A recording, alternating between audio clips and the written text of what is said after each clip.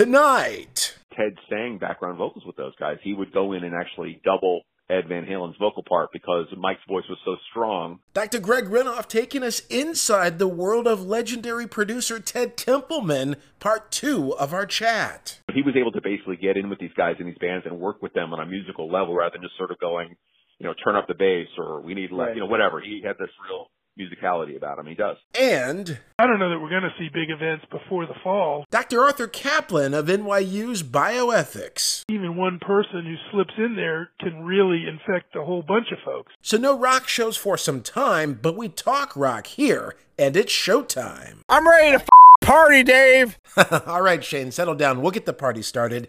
Hey, producer man, give me that fancy little intro thingy. Yay!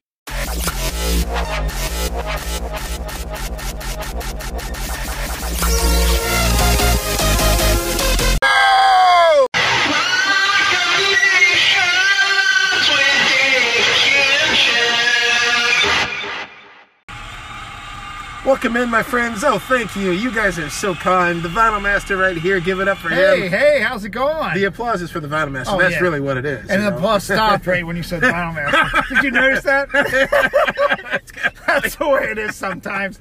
And this you is gotta a love crowd. it. Tough crowd out there. Hey, but I appreciate it. I've been jarring and ineffective the last several weeks, and I just feel that I'm going to bring something to the table today. You can just feel it. You bring something every day, always. Oh, thanks. It's great to have you. Everybody, thanks for being with us here. As you heard at the top of the show, Dr. Greg Renoff, part 2 of our interview where he talks about Ted Templeman, a platinum producer's life and music, the book he did with the legendary Van Halen, Montrose, Doobie Brothers, Nicolette Larson, producer, everybody. Right? It's a fascinating interview, and if you're a fan of music in general, not even Van Halen, I think Ted Templeman is just a incredible part of history. Yeah, rock history. Yeah, I mean, he's up there. He's way up there. Sandy Pearlman, Ted Templeman. Yep. We could go on, but you know what I mean. Yeah, we talked about the Sandy Pearlman influence with Ross the Boss a couple weeks, maybe a month ago now, so that was really cool. But Bob Ezrin. Yeah, one of my favorites. Yeah. I mean, Alice Cooper, Kiss, Pink Floyd, of course. I mean, my gosh, So many. Yeah. But Ted's in that realm. Yeah. He's up there on the pedestal for me. Yeah, no, same here. I mean, those original Van Halen records are just tops. I mean, and even the Sammy Hagar stuff, the Montrose stuff too. So in part 2, Greg Renoff, the PhD historian, rock doc, talks about the how he worked with Michael Anthony's background vocals and some really interesting dynamics there. Yep. You got to hear it. It's pretty cool. We got Jay Sonica on the show too because we're talking about a big record store. This is big news. We talk about it. And I'll bring it up real quick again, but Amoeba announced they were starting up this week. They were starting up a GoFundMe page because they're running out of money and they want to pay their employees and pay their health care. And it's not easy in this world, as you know. And they have 400 employees, so they have 3 stores and they're working on another store. So just really bad timing for Amoeba. Yeah. And I'm sure that their money's just tied up in expansion and other things, but they're worried that they're not going to make it out of the recession. Wow. That's how bad it is. Terrifying. And they're a giant, right? They're the largest independent record store in the U.S. And they kind of replaced Tower Records when Tower went under. And if Amoeba goes under, I mean, it's just people travel to Amoeba from across the country. But that's how much they... Right. Yeah, that's how... And just like when we went to see Maiden, we ran into a guy that came from L.A. to Philly to see Maiden play their Legacy tour. And there are people that go to Los Angeles, and one of the first places... I have friends that collect records, and they'll spend 2 days in there, on their week-long trip. That's how good the store is. They're like kids in a candy store, as the cliche goes, right? Yeah. I mean, they really are. Yeah. So we lose Amoeba, it's going to be a really, really bad deal. And I'm just hoping that they can pull things through. They're asking for $400,000, and we talked to Jason about how he's doing. It's been 2 weeks since we heard from him, and he had some surprising things to say. So that's coming up. We'll have that for you. And we got all kinds of news here, really interesting stuff. Rolling Stones, Scorpions. Basically, we're talking about all these artists who need inspiration, right? Yep. And even Jason talked about this. Other people have said this. If there's ever a time to be inspired, to find that inspiration as an artist, we were talking about this a couple weeks ago. Yeah. With Ozzy and being locked up with like he's rushing to do a second album, and one of the things we talked about was how is this going to affect artists' creativity, because artists tend to do well under duress. It's notorious, and they tend to do well when they're alone and they have all the time in the world to create and develop. And in this fast-paced world, a lot of that stuff is taken away from them when they're touring, when they're doing this, when they're doing that. And the lockdown has kind of made us all have to kind of look in the mirror. And we got our first product, I guess, out of the gate from this. And you have one. It's the Mighty Scorpions. Yeah, the Scorpions. That's right. So the article here from Blabbermouth, Scorpions release uplifting new song Sign of Hope during coronavirus crisis. German rockers Scorpions have released a new song called Sign of Hope. In a statement accompanying the YouTube release of the track, the band said, quote, "We are working on lots of hard and heavy rockers for our new album these days, but because of the dramatic COVID-19 pandemic, we want to give you a little sign of hope that came straight from the heart in troubled times. Stay healthy and safe. We love you, Scorpions." So, wow. Scorpions, their next LP tentatively due in 2021, which seems like forever from now. It will mark their first release since 2017's Born to Touch Your Feelings, Best of Rock Ballads. Sorry, I know it is a strange title. The German to English there, Dave. Yeah. Born to Touch Your Feelings. Yeah, right. It was an anthology of Scorpions' new and classic material. Scorpions frontman Klaus Meine, who's been on this show before, recently told the fan site. This is really cool how bands have their own fan sites. Genesis has a pretty good one, but the fan site Scorpion News, it's reading this through the mask. You're wearing a mask now. It's like a little tough. Said that he and his bandmates have, quote, a lot of material written for the upcoming album, which will consist of all new songs. He said, quote, "At the end of the day, whenever we have a chance to go to Los Angeles and join with producer Greg Feidelman to really go into production, whether he comes over here to Germany or we go to LA, it depends on the whole corona situation. I mean, since the lockdown is so bad for all of us and the whole world. So we're here and Greg's in LA and we're all in touch via Skype and FaceTime," he said, and all of that to try to make the best out of it and to try to move on with the songs. So, like you said, a Zoom album. It's like a Zoom album, yeah. And they're eventually going to get together and then actually record the record. Yeah, so they're hashing it out. Yeah, that's what he says. He says, but of course we all can't wait for the day when we can all be together with the whole band in the studio, working with Greg, the Hans Martin Buff engineer. I think I've heard his name before. Yeah. I'm looking forward to that, to go back to normal life, and hopefully we can all go back to our work and go back to our daily normal life. That's what's the most important thing for all of us right now. He continued, the whole world is going through very difficult times, and it's very scary and frightening, certainly, no doubt there. We're all in a very privileged situation that at least we can be at home and we can work in our own studios to keep things going. After the tour we did in Australia and Southeast Asia, we had a chance to go back into the studio and keep working on new songs, write new lyrics. It's a wonderful thing, especially in these days when we are all in a lockdown and we have no chance to go nowhere, really. We cannot travel, we cannot move, but at least we can be creative.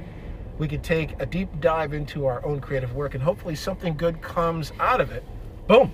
So that's awesome. That's what these bands are doing, yeah. I got to ask you something, though. Yeah.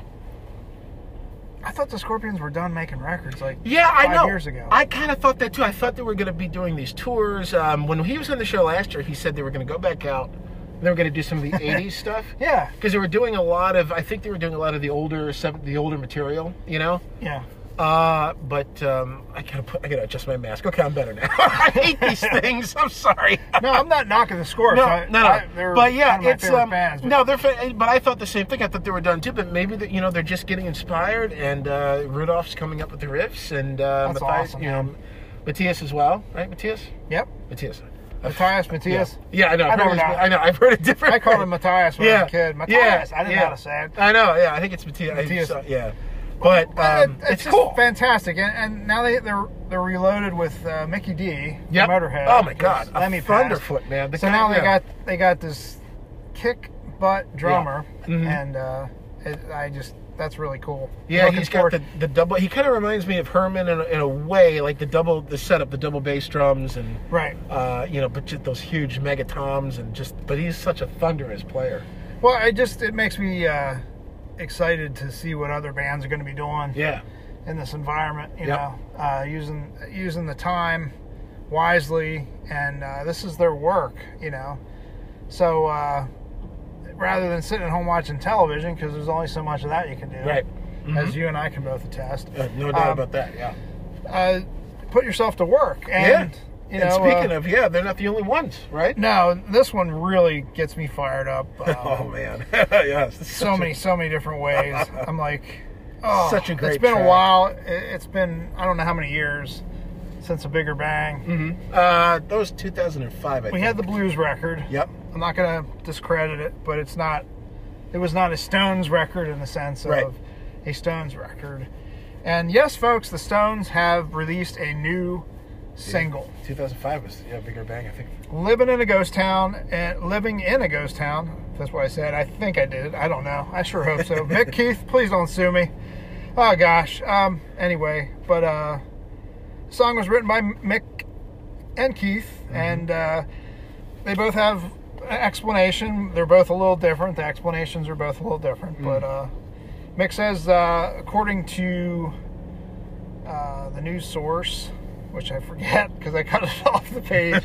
Oh, wait, I'm sorry. I'll pick it up here. Mick says, according to the news source Super Deluxe Edition, that the Stones were in the studio recording some new material before the lockdown, and there was one song we thought would resonate through the times that we're living in right now, and so we worked on it in isolation. And Keith said, quote, "We cut this track well over a year ago in LA for a part of a new album, an ongoing thing, and then beep hit the fan. And the pair decided the song, quote, really needed to go to work right now, and so you have it," unquote, from Keith. So I got to tell you, this song is really cool. It's classic Stones. I mean, it's got the licks, the guitar tones that they're using. Very clean sounding, very crisp. Mick's voice reminds me of amazing. Mick's voice is just getting better and like better or something. Yeah. I don't even know how to describe it anymore. But even on the when they recorded they performed the track for the special, the coronavirus special, like a week ago. Yeah. The one highlight of that whole thing was Mick's voice. Yeah. Mick was right on. But this kind of has a feel. It sounds like a classic Stones song. It has some update, but it's just a very, very nice song. And the song directly deals with being in lockdown and stuff right now. So it's like it's perfect for the moment. I mean, the lyrics are pretty much, you can look for me, but I can't be found. You can search for me. I had to go underground. Life was so beautiful. Then we all got locked down. So it's directly referencing the situation that we're all in. And wow. Yeah. Poignant. I mean, so, perfect for the times and where we are now. And, I mean, it's amazing. It really is. A little bit of sadness. Every night I'm dreaming that you'll come and creep in my bed. Please let this be over. Not stuck in a world without end. Preachers are all preaching, charities beseeching, politicians dealing, thieves were happy stealing, widows are all weeping, there's no beds for us to sleep in. Wow. Always had the feeling that it would all come tumbling down. I'm a ghost living in a ghost town. Wow. These guys have been at this for 50 plus years, right? And they're the first to release a song dealing with and it's it's good. It's good. I mean, it's really, really good. So are these guys who, I don't know, do they warm up? They probably, I'm sure they rehearse, but they seem like a band. They just go out there and they just do it. They just do it. They just do it, and that's the magic of the sound, and it's flawless. I never. Oh my God, I'm pumped. I never quite. I'm pumped because Mick and Keith, you know, and Ronnie and Charlie, twins, they're gonna have a new record. That's, I mean, they're working on a new record. Yeah, there's new music. There's gonna be no. That new was the most songs. exciting part of this whole thing. Yeah. But I just it'll be nice, be cool to drive around to this track and thinking about we're not alone. Yeah. We're all feeling this. Yeah, I mean, it doesn't matter how big of a star you are, or just a regular Joes like us, and we're all in this together, man. Yeah. And it's so cool. I know it sounds cliche, but it's true. Yeah, it really is. And thanks, guys, for putting it out. And great track. Yeah. Really great track. Amazing track, yeah. So what, in the world of news, Dave, what else is going on here? There's some big stuff in the VH. In the VH world, we're getting ready for, we'll get to the Greg Renoff interview, and this is the perfect way to do it. This is so cool. So, Ultimate Classic Rock, I just happened to go to the website, and, they got this story, unreleased Van Halen songs. And I'm like, okay, wait a minute, there's a picture of them with Sammy and, it's Eddie and Sammy, it's Gary, and when he was in the band, there's everything. Is this like... There's 25 unreleased, the story is here, 25 unreleased Van Halen songs, a hidden history. There's more than 2 albums worth of unreleased Van Halen songs waiting to be heard on YouTube. And I don't know who put this on there and how they found this, but wow. The Van Halen sleuths they're passionate, Yeah. It started with the Van Halen News Desk, I think, that website. Now it's just any rock fan. I mean, the Ultimate Classic Rock people are great. I don't know if they found this, but they put it all together here. They say, below, we chronologically break down 25 demos and live cuts that never found their way to one of the group's 12 studio albums. Wow. We also include information about an additional 16 tracks that have never been bootlegged. Interesting. And we conclude by rounding up the 7 previously unreleased tracks that were reworked to varying degrees on the band's 2012 album, A Different Kind of Truth. So we all knew that there were some reworked demos from like way back in the early days that went on to... That's why I like the album. Right, yeah, which is great. So it's it's flawless. It's kind of it was the Zero album, I think, was kind of like that collection of demos.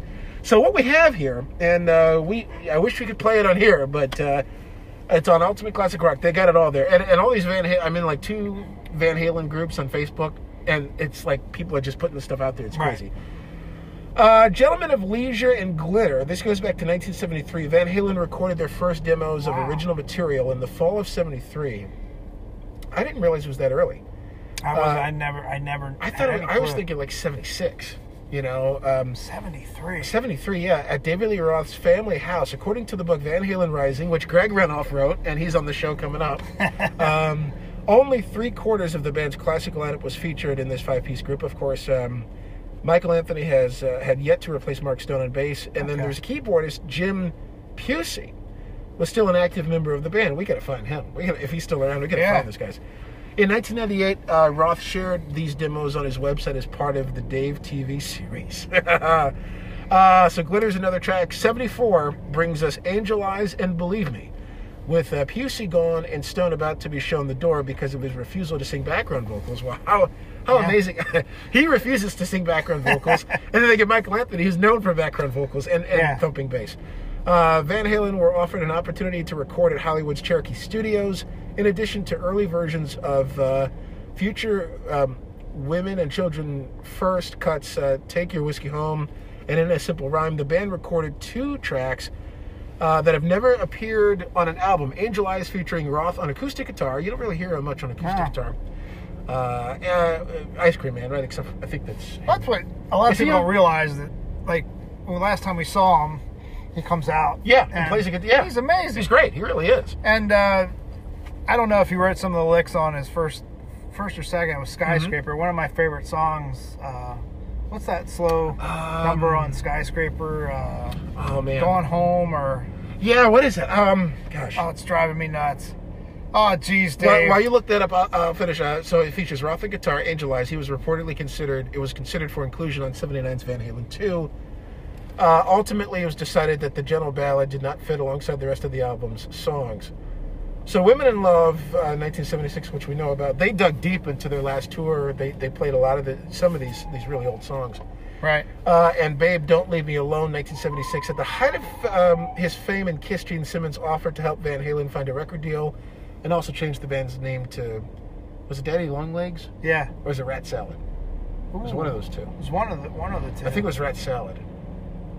It was. I think it was Rat Salad, and then it later ended up. The demo was called Daddy Longlegs, but they refused it. They decided we're going with Van Halen. We're sticking with Van Halen. I'll double check that. I didn't know there was a band.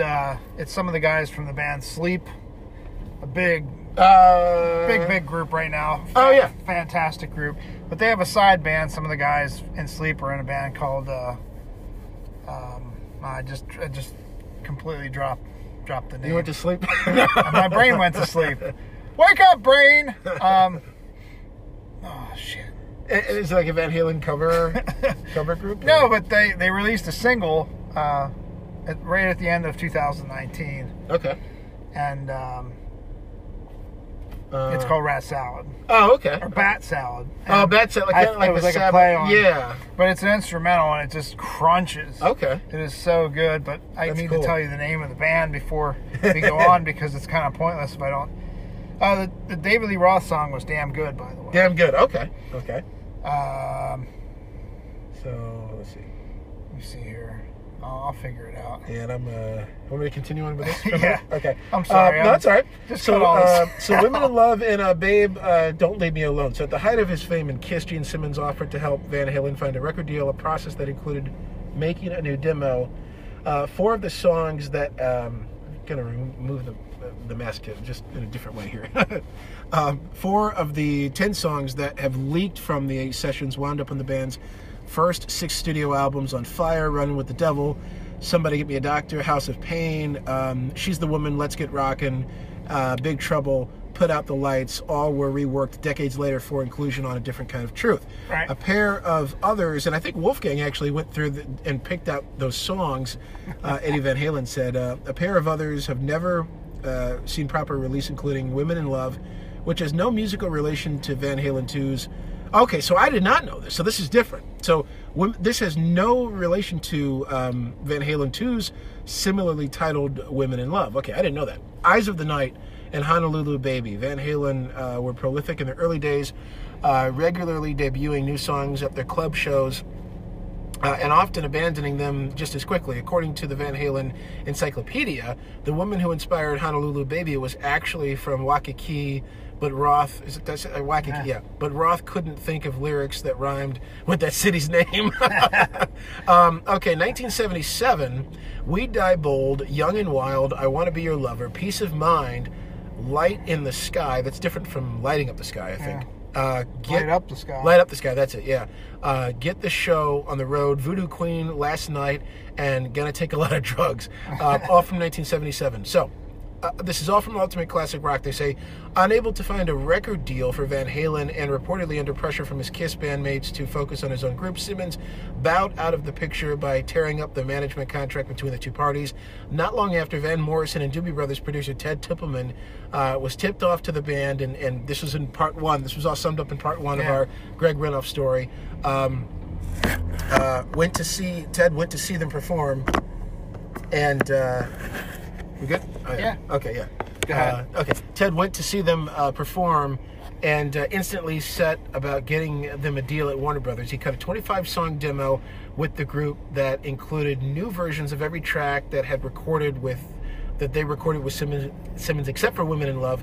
Most of the songs eventually found their way onto Van Halen albums, including 4 tracks reworked for A Different Kind of Truth. But We Die Bold, I Want to Be Your Lover, Peace of Mind, and Light Up the Sky, not to be confused, like you said, with Van Halen 2's Light Up the Sky, remain unreleased. So does the band's version of the Kim Fowley and Stephen Tetch, I guess is how you say it, penned Young and Wild, which was later recorded by Cherie Currie. I think it's Cherie Currie, yeah. It took a couple of minor modifications for Bring on the Girls to become Van Halen 2's Beautiful Girls, so we're not including that one. 3 other tracks from the Templeman sessions seem at least partially familiar to fans, but have varying degrees of differences. Get the Show on the Road features half of Romeo Delight's chorus. Voodoo Queen shares its main riff, but not much else with Main Street. and also features the coda eventually used on Hot for Teacher. And Last Night is a nearly complete version of Diver Down's Hang 'Em High, but with a different chorus and lyrics. Anthony and Roth also recorded a short, drudgy parody of Nicolette Sheridan's Lotta Love as an inside joke for Templeman, because, of course, Templeman's production with Nicolette. Yeah, Nicolette Larson. Wow. We're not done yet. Okay, this page keeps refreshing. I wonder if there's so many people on this site. We did the We Die Bold. We did all that. Okay, so they have all the links to the songs. Still in 77, No More Waiting. Here's Just What You Wanted, The Shape You're In, and One More Time. As live bootlegs of these 4 songs proved, not even a 25-song demo was big enough to include all of the songs in Van Halen's 1977 repertoire. The guitar intro of No More Waiting resurfaced in 1995 on Take Me Back Deja Vu. This is from Balance in 1995, the last album with Sammy Hagar. But otherwise, there's no record of these tracks ever being recorded in a studio. Another song from the band's live shows around this time, Down in Flames, which I thought they played. Did they bring that one back out? Down in Flames? It sounds familiar. I don't recall that one, but... Down in Flames had its opening swiped for their cover of You're No Good. The song's main riff and basic arrangement was also used for the song Tattoo from A Different Kind of Truth. Okay. Oh. I didn't really like Tattoos. Lyrically, it was kind of silly, but anyway. Tattoo was a single? Yeah, that was the lead single, which I thought, oh no. I remember that. It was actually the worst song on the record. It was horrible. There's Honey Baby Sweetie Doll, there's, You and Your Blues, which is my favorite. Yeah. There's so many good songs. Chinatown. Big River, right? There's some good ones, man. Bullethead. Okay, Act Like It Hurts 1980, after using the majority of the songs from its club days on Van Halen and Van Halen 2, 78 and 79 in both of those times. The band was eager to explore more sophisticated and experimental material on 1980's Women and Children First. This unreleased instrumental demo is anchored by a thumping Michael Anthony bass line. All right, so you got that. 1983, Anytime, Any Place, and then 1985, Eat Thy Neighbor. That sounds like an Aerosmith title. Like Eat the Rich. Audio has yet to surface on these 2 tracks. Okay, this is interesting. The Van Halen Encyclopedia lists Anytime, Any Place as an unreleased song from the 1984 album sessions, while Eat Thy Neighbor comes from Van Halen's aborted attempt to record a 7th album with Roth before he left the band. It is also rumored there's a version of 5150's Summer Nights. Yeah, what's that? Don't tell me that stuff. I know. Well, to me, it's like that album especially kicks in with those last 2 tracks. I mean, it kicks in halfway, but I just like, God, I wanted more 1984. And you got to see the new Family Guy, by the way. It's hilarious. It deals with 1984. Really? Yeah, I'll play that for you afterwards. Not on air, but offline. Okay. It's also rumored there's a version of 5150's Summer Nights featuring Roth on vocals in the Vaults. Now, that was the first song that Sammy said that he wrote with the band, so maybe Sammy brought in lyrics, but that riff was already there. Right. An unverified label memo discussing 1984 also lists the songs Baritone Slide, Lie to You, and Ripley as being in the can. 1985, I Want Some Action, not to be confused with the Def Leppard song, I guess, right? This song may not have earned a spot on Van Halen's first album with Sammy Hagar, 5150, of course, but Eddie Van Halen did not give up on it so easily. Elements turned up during the guitarist's 1987 performance of the new instrumental track Stompin' 8H on Saturday Night Live. 2 years later, Eddie handed over the song to Steve Lukather, his buddy from Toto, and even played bass on Twist the Knife from the Toto guitarist's debut solo album. Nearly a decade later, a similar riff turned up on Van Halen 3's Dirty Water Dog. Okay. You Never Know, 1990 and 91, The Wish, and Out of the Ether. Also from 1991, the first 2 of these unheard outtakes from 1991's For Love for Carnal Knowledge featured, quote, she blinded me with sight. So they did a cover? Oh, wait, no. No. Featured, no. Thomas Dolby. Thomas Dolby, who did that song. She Blinded Me with Science, assisting on keyboards. That, I think I did hear something about that. I know, that's wild, right? In return, Eddie Van Halen appeared on 2 songs from Dolby's 1992 album, Astronauts and Heretics. It was eventually decided that You Never Know and The Wish didn't fit with the back-to-basics approach of the rest of the Van Halen album. They really wanted to go heavier and harder with that record. Out of the Ether was reportedly also considered for inclusion on the band's next album, Balance, with the working title of Hendrix Jam. So we go to 1994. I remember Shaker, Backdoor Shuffle, and Numb to the Touch. According to the Van Halen Encyclopedia, 4 unreleased songs emerged from the sessions for Balance, the band's tumultuous final album with Hagar in 1995. Right. When the group reunited with Roth for 2 new songs in 1996, Backdoor Shuffle was reworked as Can't Get This Stuff No More, which annoyed Hagar. So I didn't realize Hagar had anything to do with that one track. And then they, quote, they totally stole the melody in the chorus from my original, he later said. I had no idea. I just made one phone call, and Ray Daniels, who was the manager of the band, he also managed Rush and Extreme. Sammy made one phone call to Ray Daniels overnight. And Ray Daniels overnighted me a check for $35,000 saying he was sorry. These guys don't have any class anymore. 1996, It's the Right Time. In between Hagar's departure and Roth's brief return to Van Halen, singer Mitch Malloy, there's a cool documentary, Van Halen's Lost Boy. Right. He was brought in. This was a crazy time for the band. Singer Mitch Malloy was reportedly offered the chance to be Van Halen's 3rd singer. He said he turned it down because, quote, it was clear to me that something was amiss, but not before he recorded at least one leaked song, It's the Right Time. So I never knew they recorded anything. There's a picture of him and Eddie in the studio, right there. Or it's in there somewhere. Yeah. But I never knew they recorded anything. That's wild. I didn't either. Yeah, and so we're going back to 1988 now. That's Why I Love You, Blood from Iraq, It's Not Over Till It's Over, and Why Because Why. So That's Why I Love You was a last-minute scratch from Van Halen's first and only album with singer Gary Cherone. I do remember that. And even, so they must have meant 1998. They put 88 here, I think. Okay. Even appearing on early test pressing versions of the record. According to the Van Halen Encyclopedia, the group also attempted to record the song during its brief reunion with Roth in 1996. The book also lists 3 other tracks recorded during the Van Halen 3 sessions that have never leaked. Blood from Iraq, It's Not Over Till It's Over, and Why Because Why. So in 1999 now, Left 4 Dead, Say Uncle, You Wear It Well, and River Wide. On May 19th, 1999, Van Halen's website reported that the band had written more than 20 new songs for the follow-up to Van Halen 3. And Gary Cherone actually talked to Eddie Trunk about this. 7 tracks were reportedly recorded as demos. 4 titles were included in the story, but none has ever been bootlegged in any form. Another report on the sessions offered 4 more unconfirmed song titles: More Than Yesterday, I Don't Miss You, ... much, Love Divine, and From Here, Where Do We Go? So then they go to A Different Kind of Truth, which is, technically came out in 2012. She's the Woman originally goes back to 76. Big Trouble, 76. Big Trouble became Big River.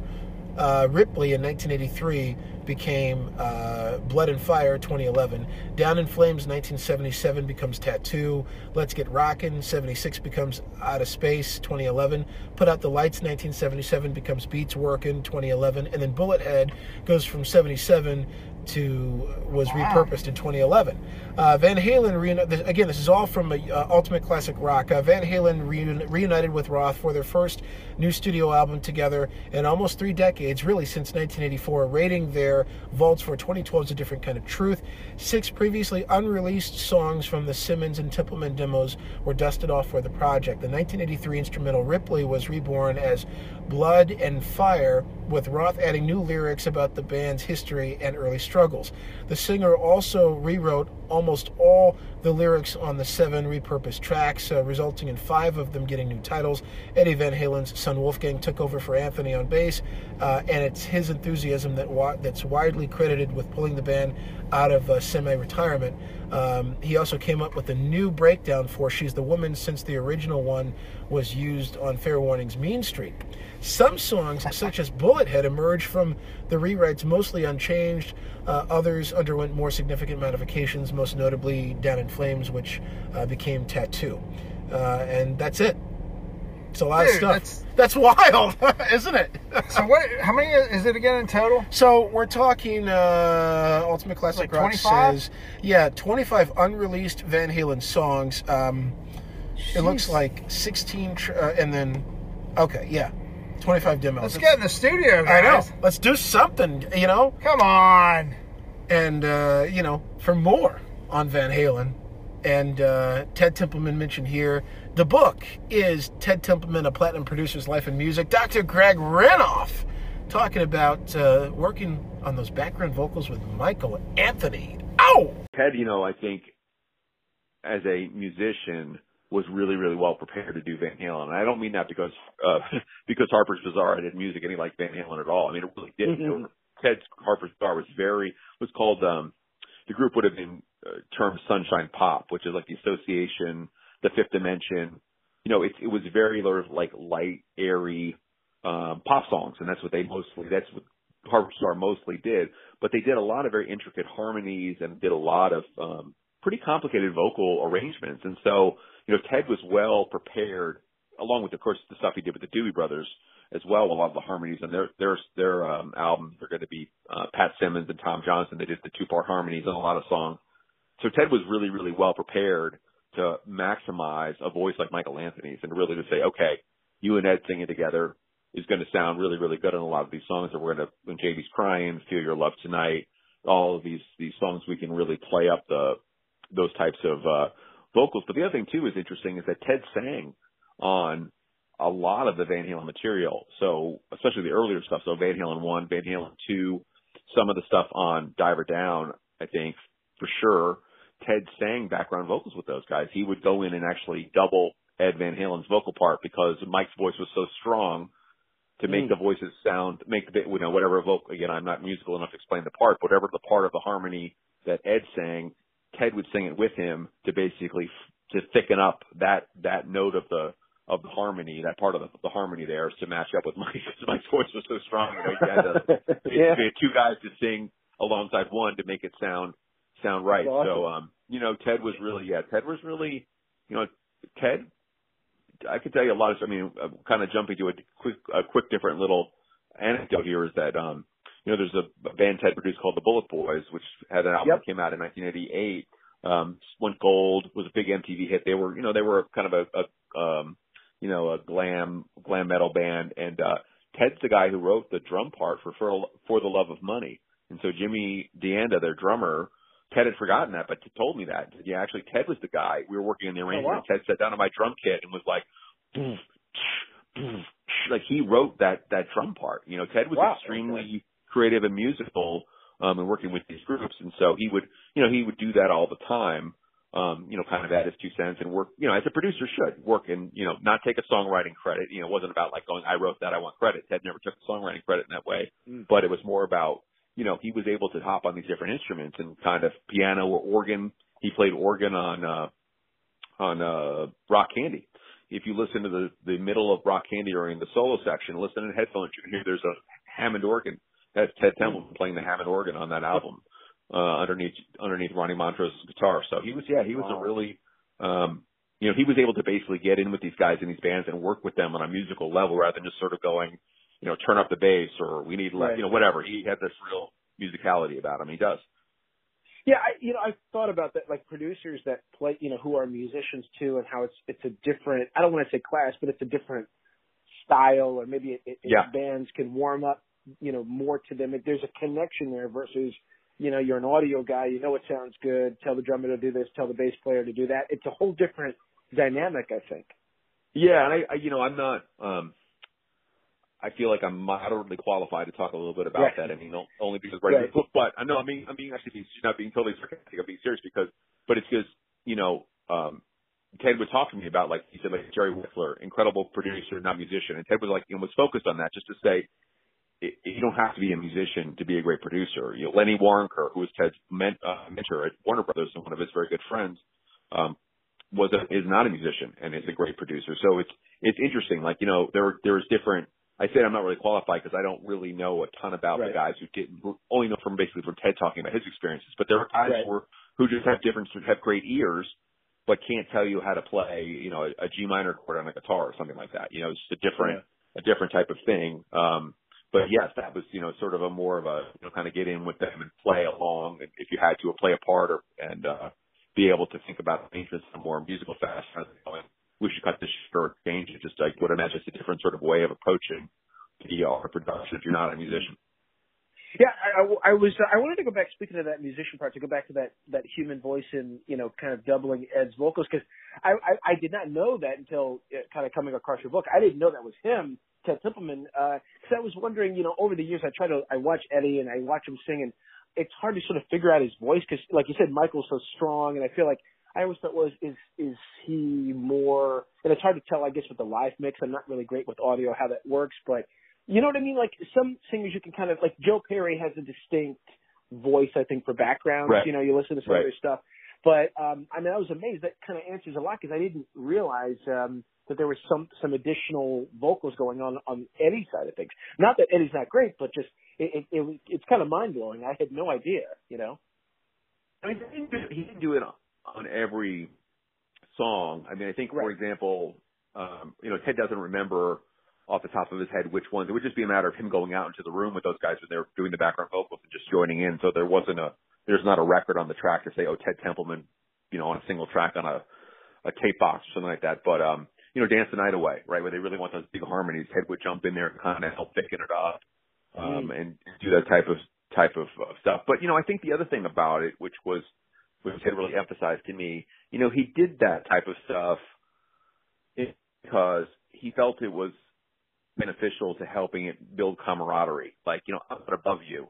Like, I'm not against going in there and like playing tambourine on a record. Not because I want to play tambourine just to be like, I play tambourine on a record. He didn't care about that. But it was just more like, we're working on something together to get it done. We're trying to fill in all these different, you know, tasks that we need to do. We need to get these parts done. Let's get this done so we can move on to the next thing. Just to sort of, you know, to basically go, I'm in the trenches with you guys. I'm here. I'm trying to finish this thing too. I'm not just going, well, it's your problem. You can't play that right or whatever, you know, or, you know, kind of as a way of separating himself. So for him, you know, he really talked a lot about that and his affection for the people he worked with. And that doesn't mean he, you know, got along with every guy he ever produced or anything like that. There's certainly some conflict in the book between him and some other people he worked with. But for him, you know, he loves Michael McDonald. He loves Eddie Van Halen. He loves even people he had, again, differences with, David Lee Roth, wherever it is. You know, he has enormous respect for them, for the work they did. And for him, it was incredible to be able to work with these talented people and he wanted to, you know, make these records sound great. And he was like, I'm going to get in there and do whatever I have to do to do it. And that goes on down to playing drums on What a Fool Believes by the Doobie Brothers, when they were trying to get the beat right on that, and Ted couldn't explain to the late Keith Knutson, who was the drummer of the Doobie Brothers. Ted just couldn't quite articulate, and to John, the other drummer of the Doobie Brothers, what he wanted. Actually, Ted hopped on John's drum kit and played it as sort of a last gasp to going, okay, let me see if I can just do this to help kind of like lead the way through here. And actually, that was that drum take is the one that's on the album. So you know, that's amazing. He was. I could go on and on about that stuff. I mean, actually, you know, the other one that's a great example is listen to the fade out on "A Lot of Love" by Nicolette Larson. If you listen in headphones or you listen to the record closely, you'll hear there's a male voice. That's Ted. That's Ted singing the male, kind of the counterpoint voice to hers. And he's mixed a little bit louder than he normally is. Like usually, Ted didn't want his voice to be distinguishable. He would have wanted to, again, with the Ed Van Halen, but he just wanted to mix in, to blend in, just to fill in the cracks. He didn't want people to be like, who's that other guy singing? You know, he didn't want that. He just wanted it to be sort of, okay, what do we need to sort of finish this off, get it done, you know, kind of maybe add a little bit of, as he would say, like, you know, mortar between the bricks or something just to get it all smoothed out. I'll do that. But if you listen to A Lot of Love, you can kind of hear it's a little bit more distinct, and that's Ted singing that, yeah. That's amazing. Speaking of singing, you touched a little bit on David Lee Roth, and I guess some disagreements that Ted had with Dave. At times, a couple things. What did he talk about? Just what Ted thought of David Lee Roth early on. I mean, Roth is such a unique guy. He likes dance music. He likes all these different. He's so unique, and he's like a one of a kind. And just tell me about like your thoughts on Ted's early impressions of David Lee Roth and working with him over those years. So so that was one of the things that in the book that Ted really wanted to try to phrase properly. And I think I think, you know, he is very aware of the fact that he doesn't want Dave to think that he never, you know, that he doesn't think Dave is an enormous talent.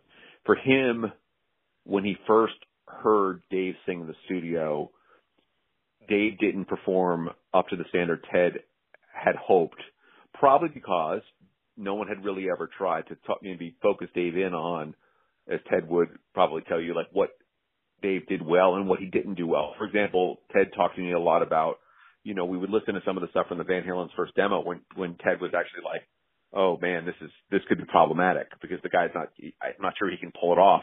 He said, when I really started listening back to it, he's like, you know, I realized he had written vocal melodies that he couldn't pull off. Like basically things that like he probably, you know, maybe he thought he was hitting the notes, but he wasn't quite getting. And so for Ted, you know, for him, it all kind of came and made a 180 for Ted once he really got to know Dave on a more personal level. And I say that because he signed the band, and then soon after that, they went in the studio and did the demo. So it wasn't like Ted had an enormous amount of time to talk to Dave or like hang out with Dave or do these types of things. But once Ted sort of said, okay, I'm going to work to make this a go with this, and was kind of mulling over the issue of how to basically get Dave right for the studio, you know, Ted said, you know, talking to this guy, I mean, this guy is brilliant. He's got these amazing lyrics. He has this great sense of humor. He had this great work ethic where he wanted to work hard. You know, basically he was coachable basically. He was not, somebody who wasn't willing to to say, you know, if you told him, hey, you got to do this differently, you know, Dave would do it. Basically, Dave wanted to be great and was willing to be coached. And I think Ted saw all the wider characteristics about Dave. And so I think that was one of the things that Ted really wanted to convey in the book is that, you know, even if first off he was like, I'm not sure this is going to work because I'm not sure this guy can sing well enough to pull this off, you know, over a period of weeks after that. And then of course, over the long run, I mean, you'd be the first one to say that Dave was the guy to him who, if Van Halen didn't have Roth, they wouldn't have made it. And that's, again, not a knock on the other guys, but he, you know, I think Ted is, like a lot of us, just understands how important Dave was to selling the band, the vibe of the stage show, and then just those performances on record. I mean, you know, Ted would say, look, those screams were one of the things that I heard that I said, wow, this is really unusual. I've never really heard anyone do those screams like that. That was, you know, what Ted was looking for too as a producer is identifiability, which is, you know, something that when you listen to the radio, you go, oh, that's Axl Rose. Oh, that's Mick Jagger. Oh, you know, you go through a whole bunch of other people who were just sort of, you know, maybe not the next natural vocalists that you would, Bob Dylan, but they're distinctive. And so he was like, yeah, Roth has got some things that he does that are sort of his signature things. And so all those things kind of rolling together got to at some point where Ted was, you know, fully committed to Dave going forward, and then just, would be the first person to point to say, if they didn't have Roth fronting that band, it wouldn't have happened. That's Ted's belief. Again, and he doesn't mean that to say like that Eddie and Alex wouldn't have had a career as musicians. He means like that Van Halen, in his opinion, as constituted, never would have been as big without Dave. Yeah, I came across it. Kind of reminds me of an interview I came across, and I apologize, I don't have the source in front of me. It's an older one where somebody talked to Alex, and Alex said that in the very early days, some of the guys that would book the band at the bar thought that David Lee Roth's name was Van Halen, like Van Moore. Van Moore, exactly. They didn't know his name was Dave, and I just thought that was hilarious, and it really speaks to your point, and I think Ted's point about that too, about, you know, just that dominant personality and creative force. Yeah, there's no question about it. Yeah, I mean, Ted, you know, Ted was the person. I obviously he's more qualified than Ted Templeman, who really, you know, I always liked Dave's lyrics, but really got me more locked in on the fact, because this is Ted's belief, is like Dave's an amazing vocalist, you know, in a lot of ways, but really his lyrics, for example, Ain't Talking About Love, you know, he talk about these lyrics to these different songs and how great they were. He'd be like Panama. You know, things that maybe the average person, Van Halen fan, isn't walking around going, Panama's amazing lyrics, but to Ted, he's like, you know, I didn't know if he's singing about a car or a girl or whatever. He said had these very poetic ways of doing things, and he's, you know, I think Ted would probably, you know, just his whole persona, you know, sort of the rock star persona that kind of got overlooked by a lot of people because no one took him, quote unquote, seriously as a writer. you know, in the way that other people would be taken seriously as an artist with the big A. But he's, you know, he would say that those lyrics that he would come up with, he'd be like, wow, these just is incredible. You know, these different things, and especially how fast he worked. He would talk to me quite a bit about how, you know, if I didn't like a lyrical idea, I might be able to go, I don't know about this, Dave. You know, think of something else, and he'd come back soon after with something. He'd be like, oh, that's pretty good. You know, like Dave was like, he said, on the spot, it's incredible. Like, you could just be like, yeah, come up with something. He was just so creative, and so, you know, Ted was very locked in on that aspect of Dave too, was writing Jump. You know, for example, again, to Ted, he said, you know, that was just such a brilliant lyric because it was something everyone could, once he kind of explained to Ted that it was about taking a chance, and he said, I realized that everybody, you know, could relate to that idea, and then understanding it's you know, the lyric itself is jump, which just sounds like, oh yeah, I'm jumping off the ground, but it's not that. It's about that leap of faith, you know, hey, we're going to take a shot at this. And he said, you know, that's the stuff that something that could be basically something that could be sung in a stadium and kids could sing along, but something that has a more profound meaning when you walk away going, oh, what's going on here? But and you know, that was where he would really point intelligence and creativity to being such a central thing to Van Halen's success. Oh yeah, no, you're right about that. Yeah, because I going back to Panama, I was thinking that too. I thought, is this a car I never heard of, or is this like driving? Can you really? Is there like a, you know, it seems like a cruising song. Is there like a straightaway somewhere in Panama that, you know, yeah. Right, right, exactly. Like what is Panama, right? It's the country. Right. What is it? A girl? Is it a car? I mean, that's what Ted's point was. It was all of these, like, you have to like step back and actually try to think about where he was going. But yeah, he said to me many times, Dave's a genius. I mean, he said there's a great line in the book where he said, you know, there are a lot of guys back, especially in the early 70s, where he would talk about like the Frank Zappa crew who would kind of come and talk to you, and they'd act all weird and say all this kind of like esoteric stuff, and you were supposed to be like, whoa, you know, that's so cosmic and out there. And he's like, you know what? But you know, Dave wasn't actually like that. Dave wasn't trying to fake it. Like, he was actually brilliant. Like, he would talk to you about a comic book, and then he'd be talking about some like, you know, Shakespearean sonnet like 2 minutes later. Like, it all kind of tied together in Dave's mind. You're like, oh yeah, that kind of makes sense when I think about it. He said he wasn't just an unusually brilliant person. Yeah. I was curious too about, you know, Ted certainly witnessed the tension, things like that going on in the band. What was your reaction to just some of the things he said about, you know, some of the tension that happened? Any stories that you'd like to share, you know, that you know, Ted talked about in terms of friction in the band? Yeah, I mean, I think it was interesting to get that, of course, to get the kind of the curtain pulled back there from his perspective.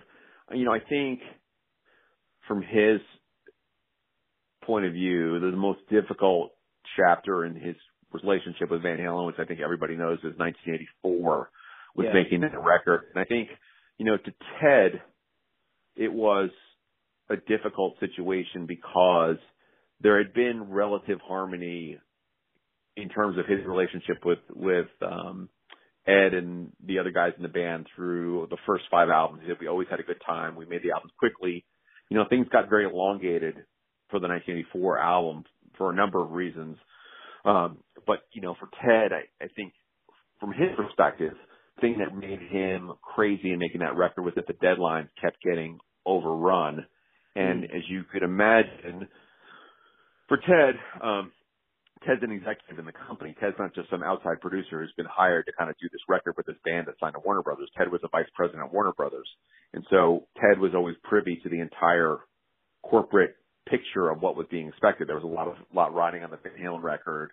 Warner Brothers was counting on it to come out in 1983, and it eventually ended to come out in 1984, kind of got delayed by a couple of weeks. And, you know, for Ted, especially in the way that he sort of felt that he didn't have control over the project. And I don't mean like necessarily creative control. I don't think that's what he means. That he means more that he couldn't be accountable himself, because at studio, he would go up there sometimes to visit or to work or to visit with Ed and Don, who were up there at 5150 all the time. And, you know, he couldn't get in the studio. He and Dave actually, Ted talked to me about that, how they would like be like in theory, just not in theory, in actuality, just locked out of 5150. You know, are they in there? Are they not in there? We think they're in there. The door's locked. You know, go up to the house, ask Valerie. I think they're in there. They should be in there, you know, and those guys didn't come out and stuff like that. So there was a lot of, for him, stuff that, I think now is all water under the bridge. I mean, Ted, and as far as I know, Ted and Don and Ed are all fine. They talk on occasion by text or whatever. I think it's all water under the bridge. But at the time, this is a huge album from Warner Brothers premier bands, and a lot's riding on it. And I think for Ted, he just felt like he wasn't able to be answerable to himself and to the other people in the company about what was going on with the record. And, I could go on and on. It's all in the book. But, for him, it was such that we talk about at the end of the chapter on the making of 1984, Ted said to me, when I hear the song Jump, it gives me a weird feeling. It's hard for me to listen to it.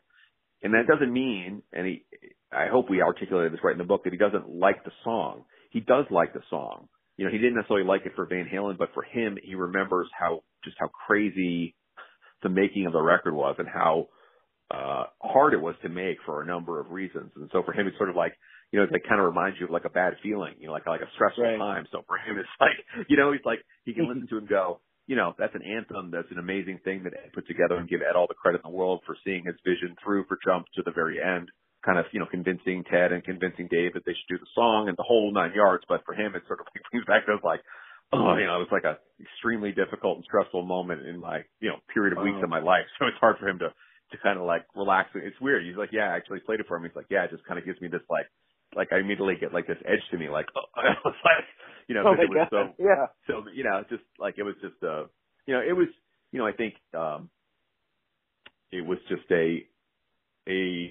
culmination of a lot of tensions within the band between Dave and Ed, between Ed and Ted, because, to be honest, Ed's creative vision, right, was breaking out from probably what it had been before in terms of his focus largely on guitar. He was doing more keyboards. Right. He had more of a sense of how I want the whole thing to sound, not just my guitar. He had more of he was coming into his own as a producer of himself. And so all those things sort of came together, to sort of make that a very difficult, album making experience. Wow. What a cool interview. I mean, awesome, right? Just a fascinating guy.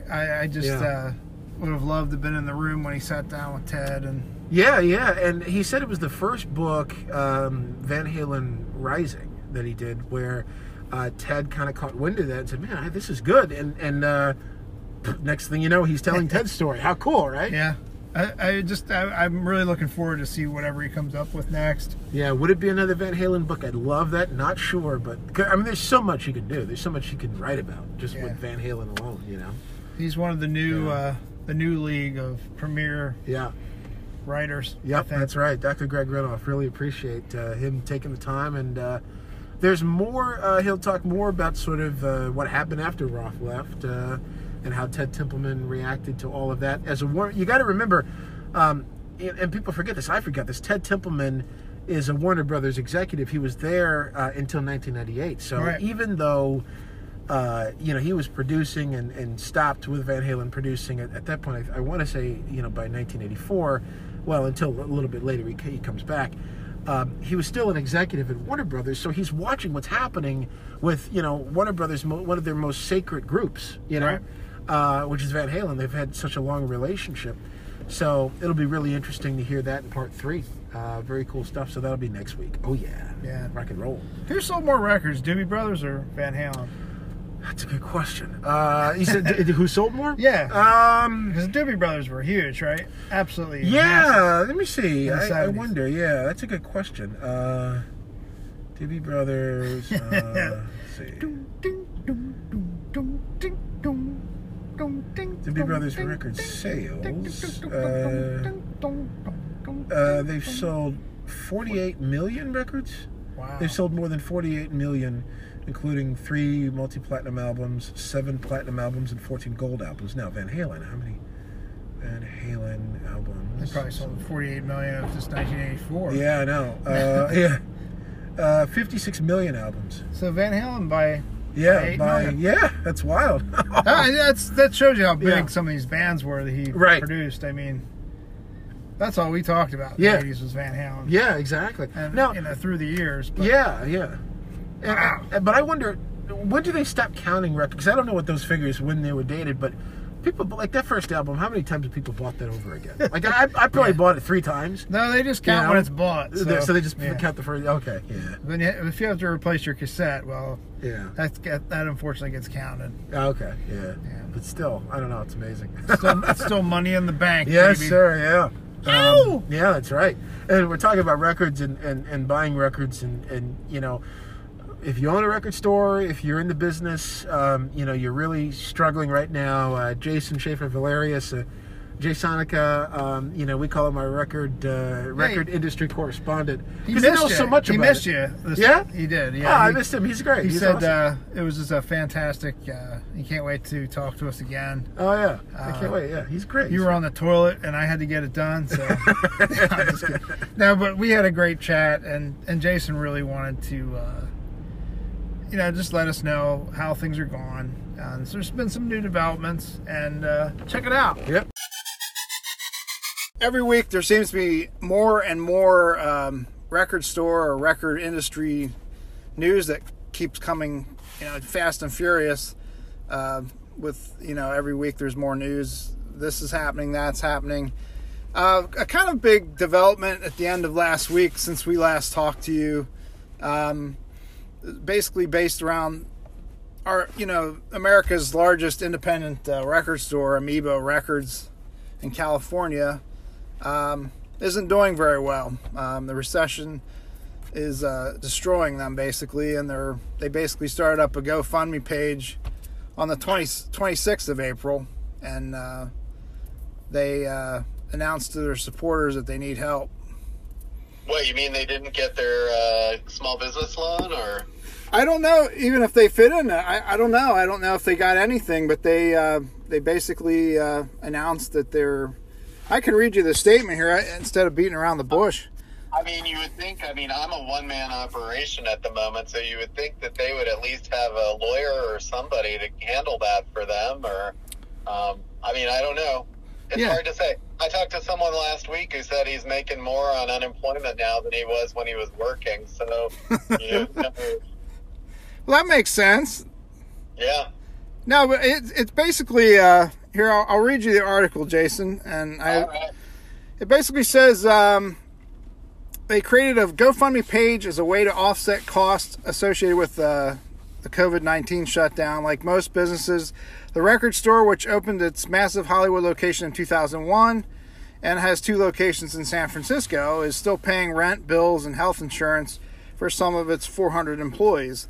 So they set a goal of $400,000 on GoFundMe, and in quote, they said, "We have weathered many storms, 9/11, the recessions, the internet, downloading and streaming, but we don't know that we can weather the COVID-19 storm." Their stores have been closed since mid-March, and founders Mark Weinstein and Dave Prince continued in the note, with no way to generate income, our savings are quickly running out. And that's courtesy of the Los Angeles Times. But I feel terrible for them. I'm right in the same boat in a lot of ways.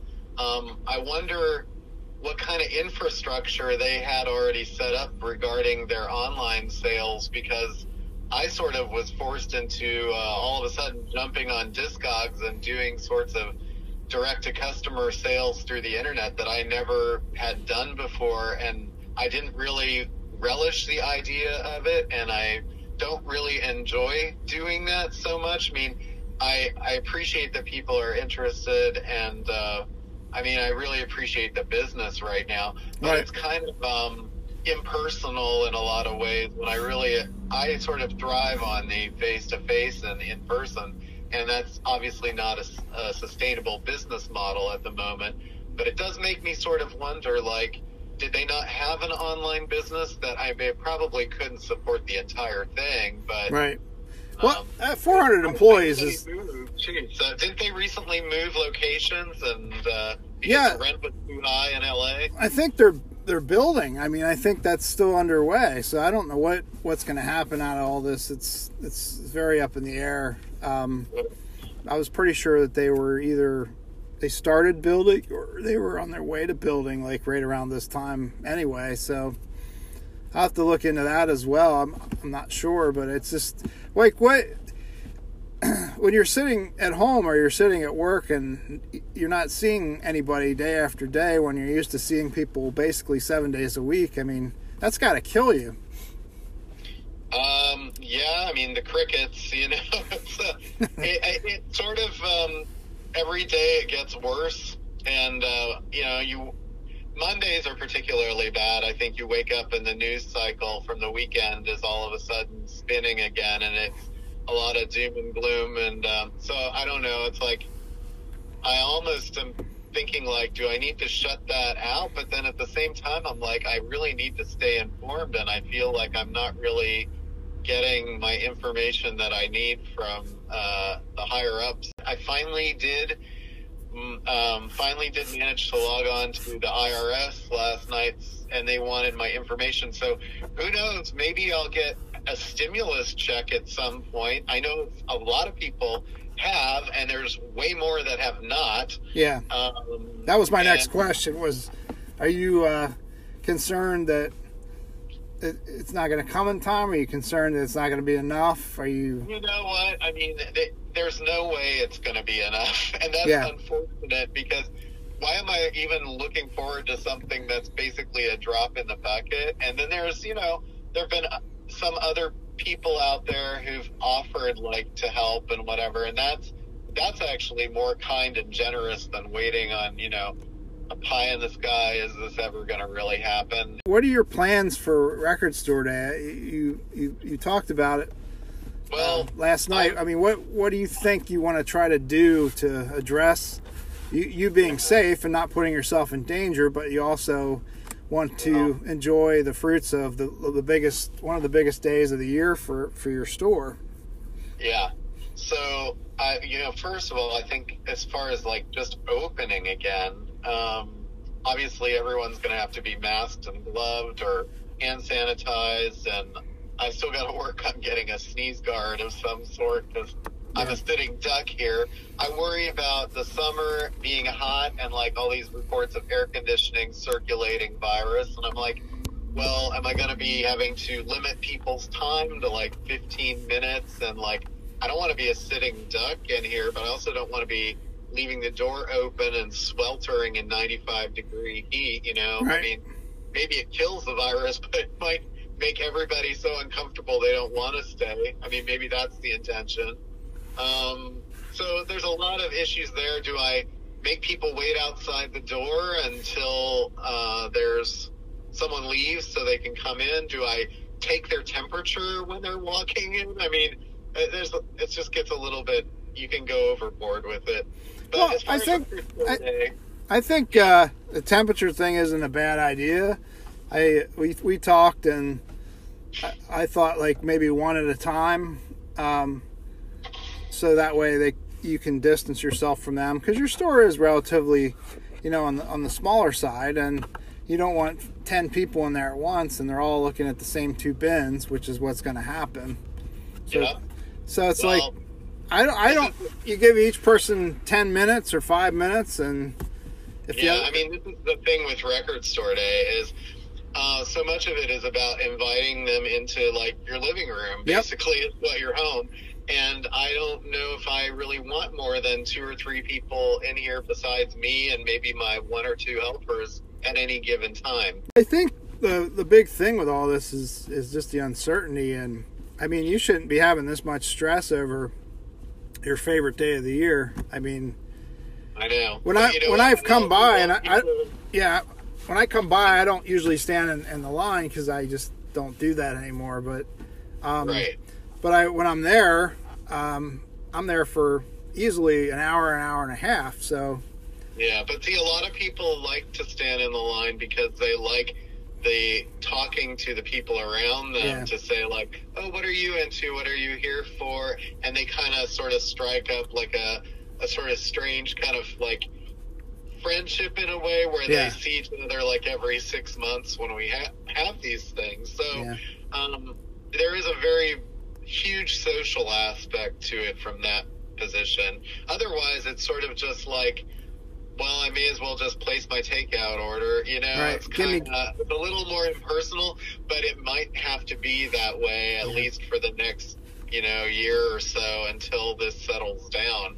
So it's just going to be gimme, gimme, gimme, and that's it, pretty much. And yeah. but you knew that the first 5 be organized. I don't know. You knew that the first 5 people in your line every year are always the Dave Matthews and Phish fans. Anyway, so I don't think either one of them have records though this time. And that's what really makes this really sad. Is no, I'm just kidding. But you don't have any rock fans listening to this that like Phish or Dave Matthews? You're gonna get letters. Yeah, I feel horrible for you guys. I'm racking my brain trying to think of, like, how could they do this? How could they do that? How could they fix this? How could they fix that? I mean, and I don't even have a record store, but it just goes back to, I mean, the other idea is to just like move it to a huge outdoor park and have people distance themselves every 10 feet or whatever. I could definitely see myself going into a store, your store, and picking around with a pair of gloves on and finding some stuff that I want and coming to the counter without getting you sick. You know? But again, I'm not everybody, and you're going to have people in there that want to come in without masks. You're going to have people who are going to come in there without gloves.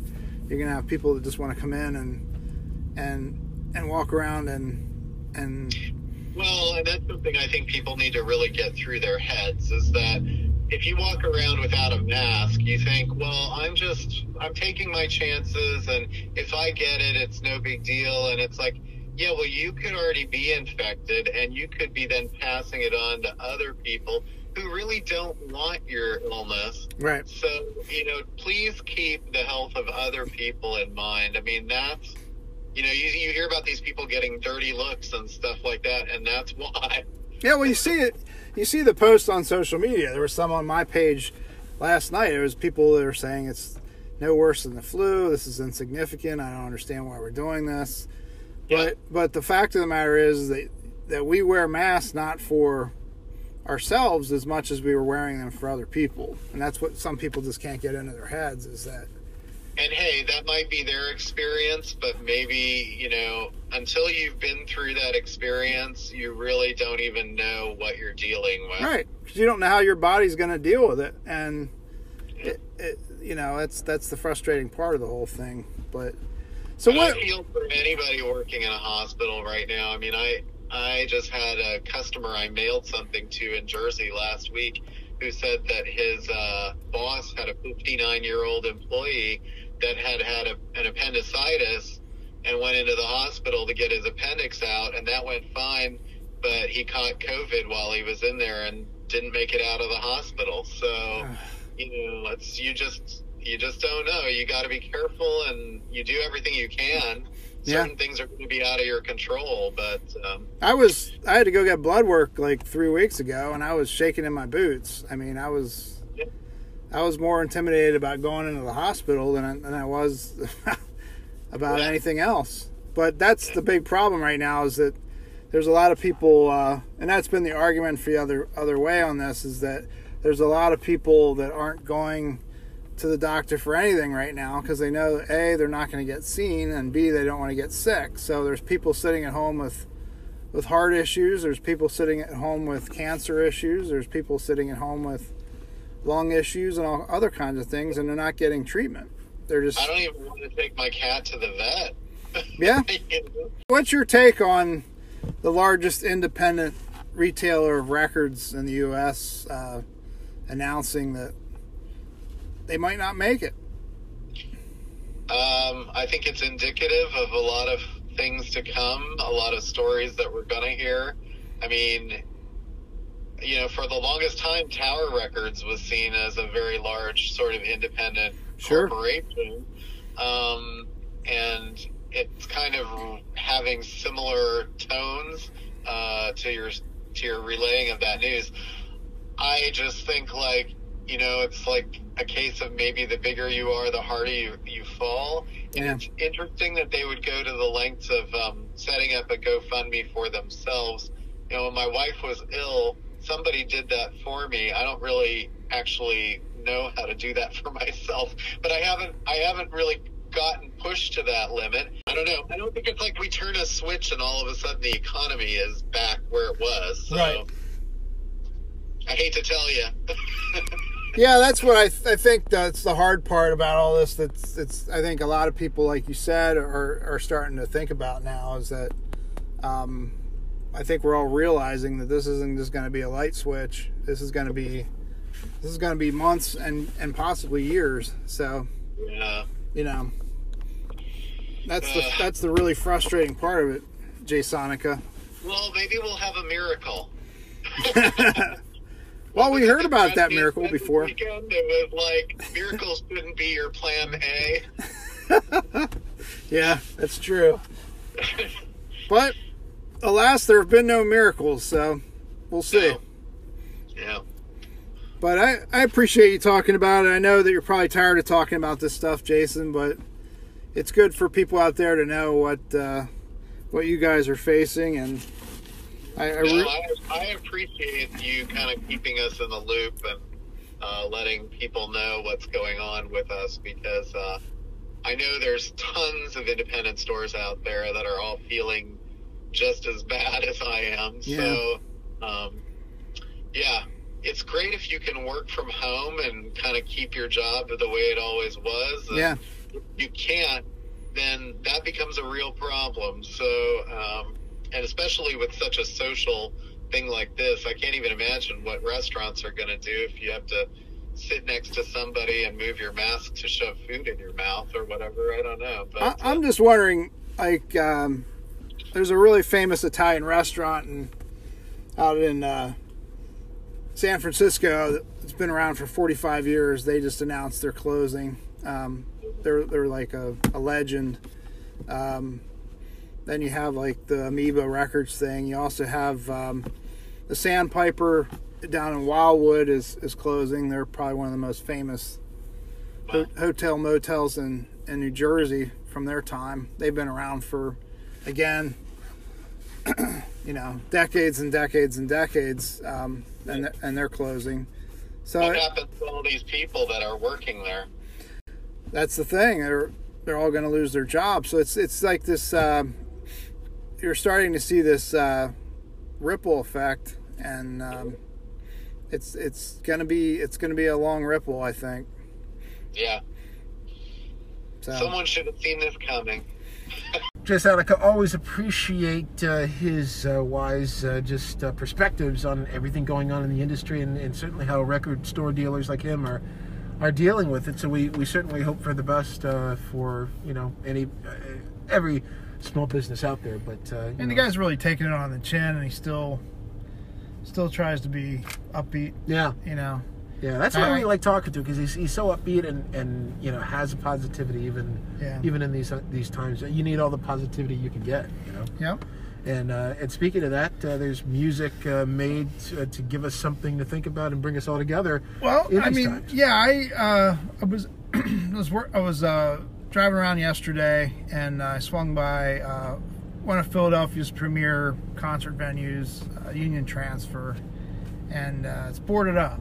And on top of the boards, spray paint. It's been tagged and graffiti, and I was sitting there reading the bill of all the groups that were going to play this month, and it just kind of hit home with me. It kind of got me a little bummed. I realized that how are they paying for this building right now? How are they paying for anything? I mean, how are they paying for the last artists that were just here in early March? The last show there, I think, was They Might Be Giants on March 13th, but then that's it. That Friday night. It's been closed for 7 weeks.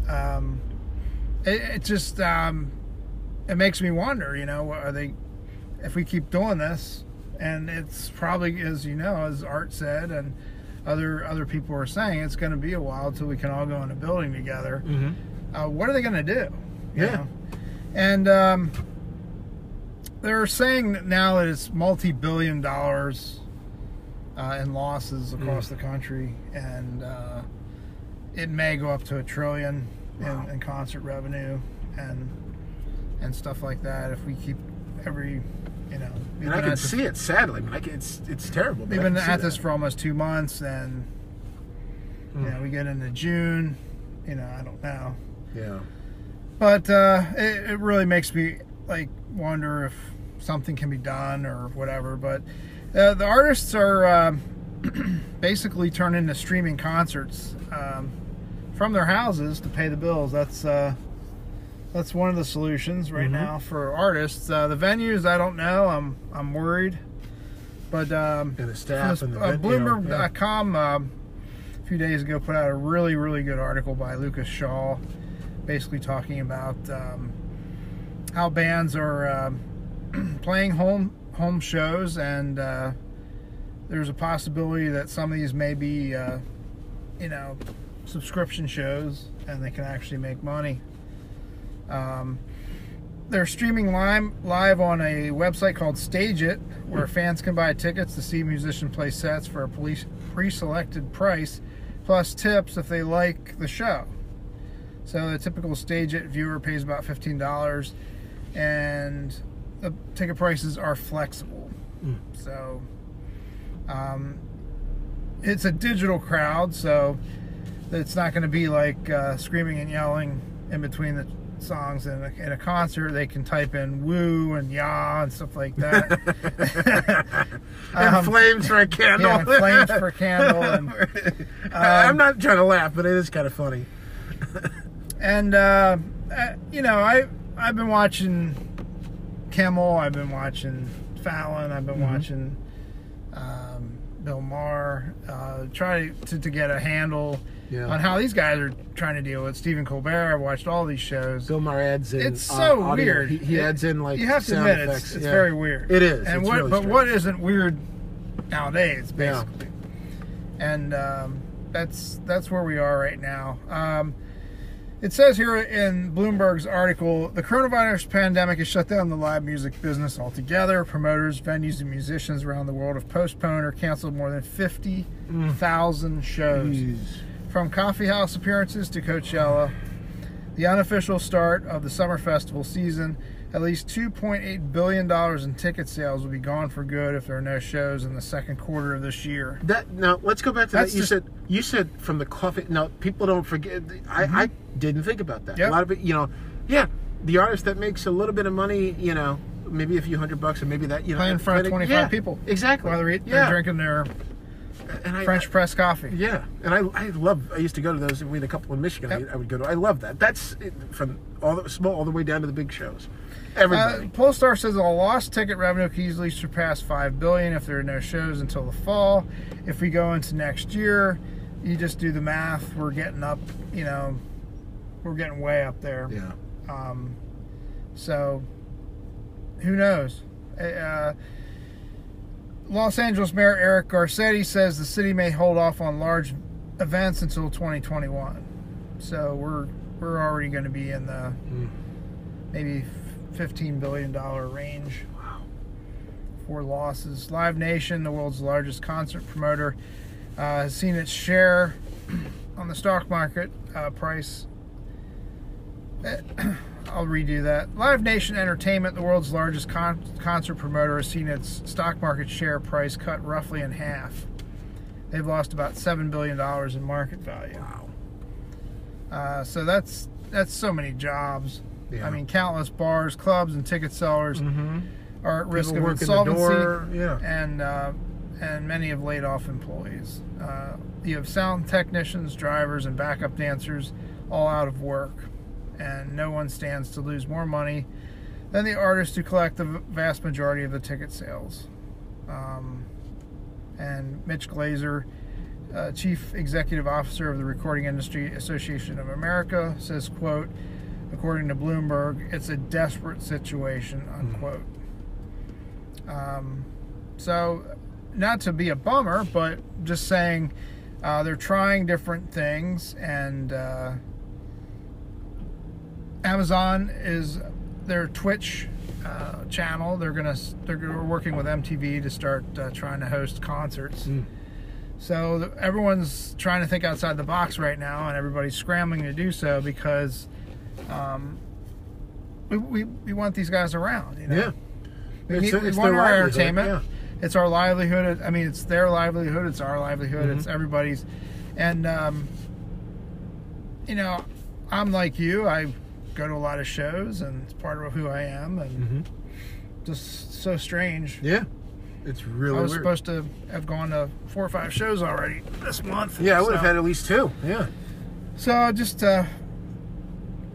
hopefully the streaming shows will come out in different formats, different places here and there, and we'll keep doing these benefit shows. But at some point, these guys got to make money. You know, the Scorpions are recording an album because the Scorpions are loaded, but a younger artist that does not have the revenue and the money sitting around to do so, you know, can't do that. They can't do that.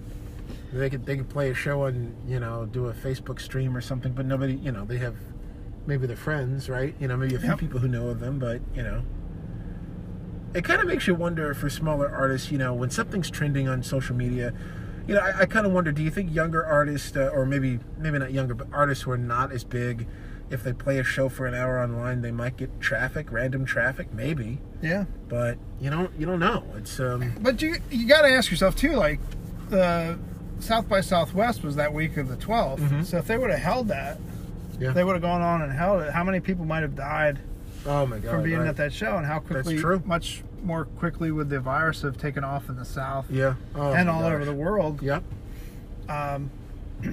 Would have spread all across the South. Yeah, the South wouldn't be reopening now, I don't think. Yeah, because I read an article this week where there's a African American ski club that meets in different places all over the country, and they met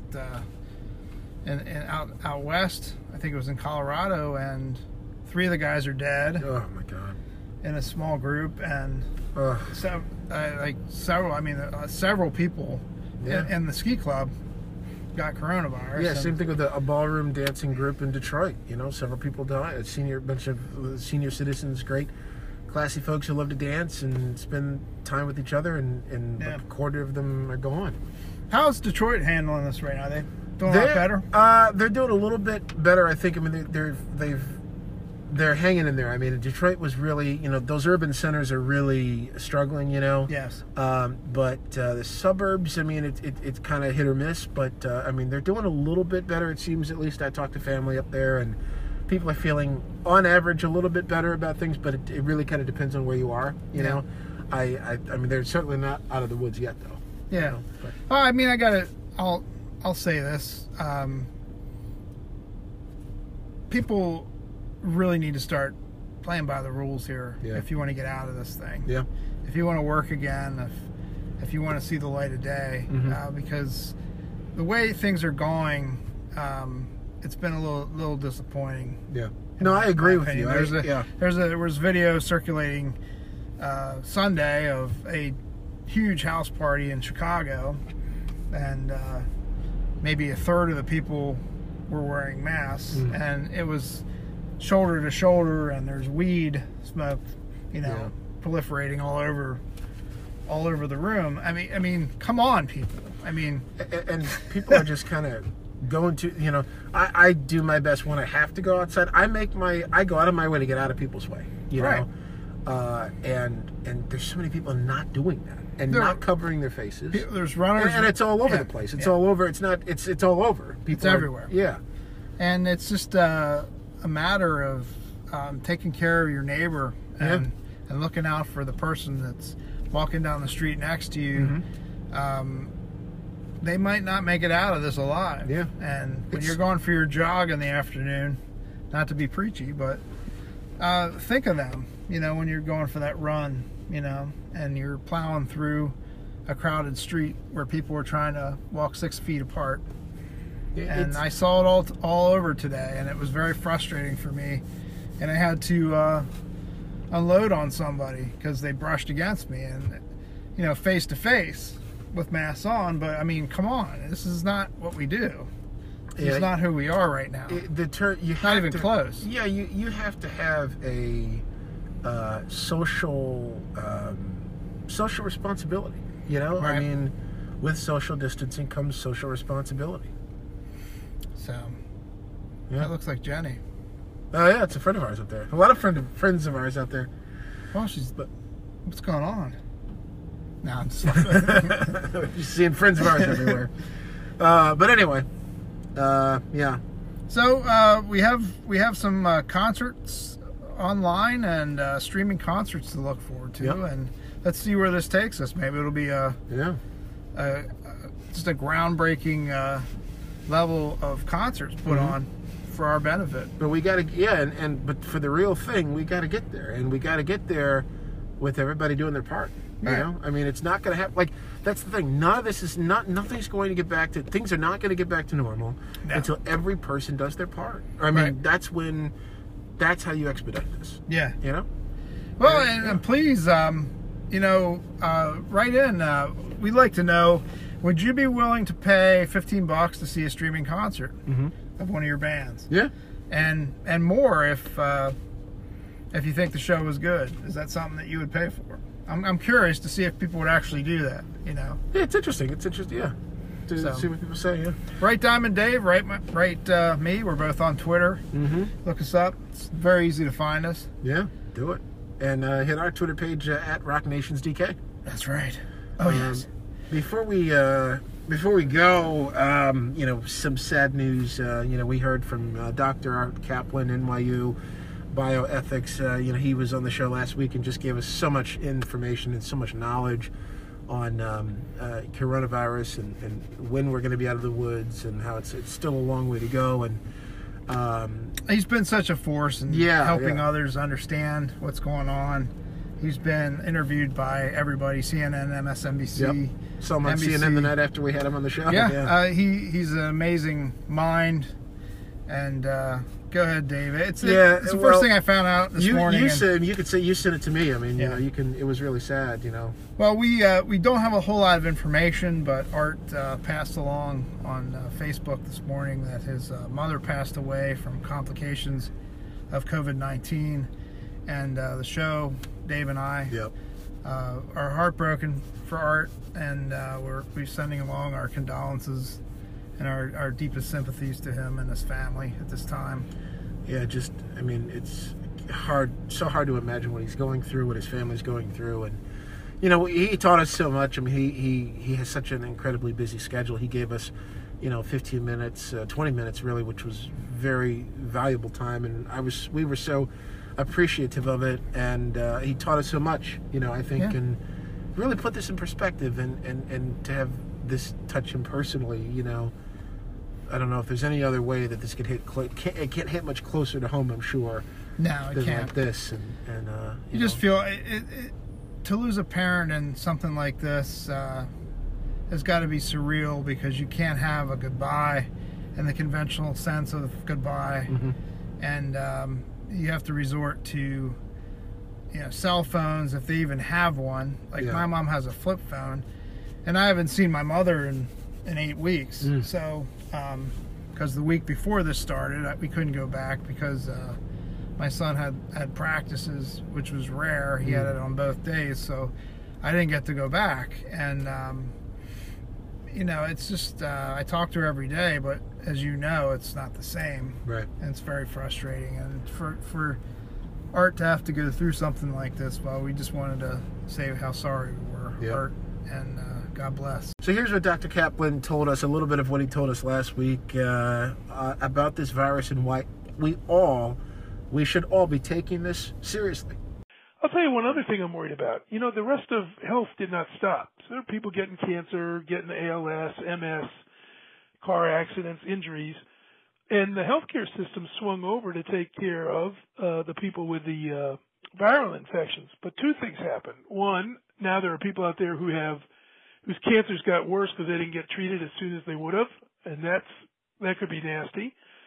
And a lot of research that we're doing on diseases, we're now just doing on this new coronavirus, and that means we stopped doing research on a lot of other diseases, whether it's diabetes or preventing heart attacks or whatever, and that's bad news. So, all the changes that bother us, it doesn't just have to be a new bug coming out of somewhere. it's when the whole world's resources divert to fight this thing, there are things that get put on the side. I didn't think about that. You're right. So there's a major impact there too. Is that why this is deadly for some people, very serious for others, and symptoms mild for other people? It just depends on what's the term, comorbidity, I think, or just all of it depends on kind of the general health situation going in? It does. We know that it's worse if you have, let's say, chronic lung disease. If you were a vapor and damaged your lungs, this thing attacks your lungs, that's not good for you at any age.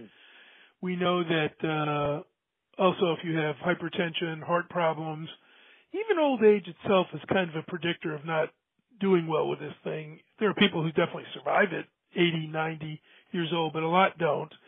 So that signals that frailty and a weaker immune system is trouble, and that happens with age. You don't see many kids dying, thankfully, and even a lot of people out there who are relatively healthy got it, didn't show symptoms even.